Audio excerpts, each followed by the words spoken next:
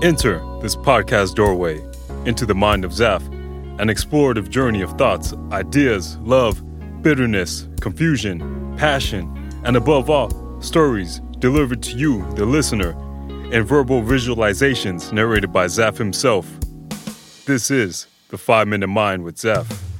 My brother and I had just boarded a taxi. The driver had asked us, "Where to?"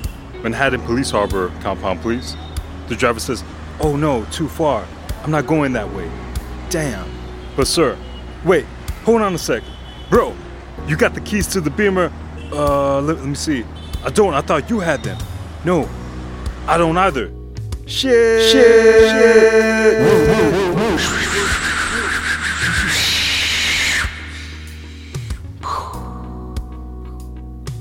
Wait, what happened? I know what you guys are thinking. What's going on? Alright, let's start from the beginning of the story. A few years back, during a summer trip to New York City, on a sunny early day, my brother and cousin were driving to Manhattan from Long Island. It was a memorable moment.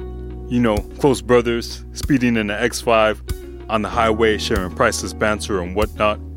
My cousin, Ish, had a work meeting in the city, and my brother and I, well, we were about to get into some fun that day.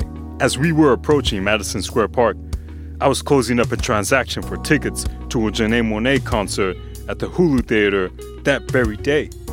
Unfortunately, Ish had other plans supposedly, so 2 tickets it is. Before we drop off Ish to his meeting, we agree on a plan to rendezvous back at 5th Ave for lunch. Alright, cool, let's do it. What to do till then? Bro, you know there's a Museum of Sex right around the corner, showcasing the sex lives of animals, by artist Nobuyashi Araki? Sounds intriguing, let's do it. Let me park here. Yeah, you sure it's safe? I don't know. Let's ask this cop. "Hey, yo, officer, is it safe to park?" "Yeah, the sign says so. Y'all good." "Okay, thanks." We hop into the museum, hop out, make a quick stop to grab some coffee. We're walking back to the car. Oh no! What the fuck is that? The yellowest wheel lock on the front left tire of the car, yellower than the banana I had that morning. My bro and I went from a good mood to disaster real quick. I'm thinking, man, what do I do?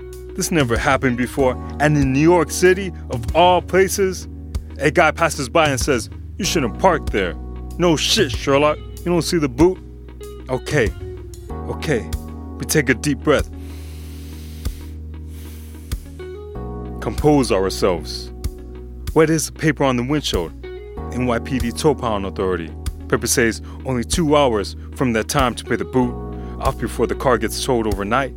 Gives us no time to dilly-dally. We both make calls. I just got off the phone with the guy from the tow office. He was a huge jerk. He told me I was SOL. I mean, they put the boot on my rental car and expect us to make it into the pier in less than 2 hours during rush hour? Well, ain't no other choice. Gotta make it happen.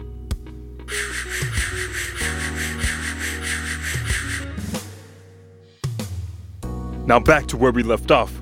We end up exiting the taxi halfway down the block from our car. But it works out for the best because the keys were laying between the windshield and the hood.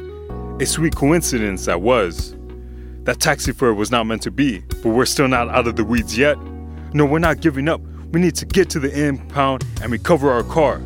We have a concert that same night and dinner plans. Bro and I, we pushed through, worked together as a team during a time of distress. 3 hours passed from the chaotic incident, and yep, later that day, we left the Hulu Theater at MSG, reminiscing on the chaotic yet beautiful day, embodying the essence of the beautiful beast that New York City is. And that's the story for today.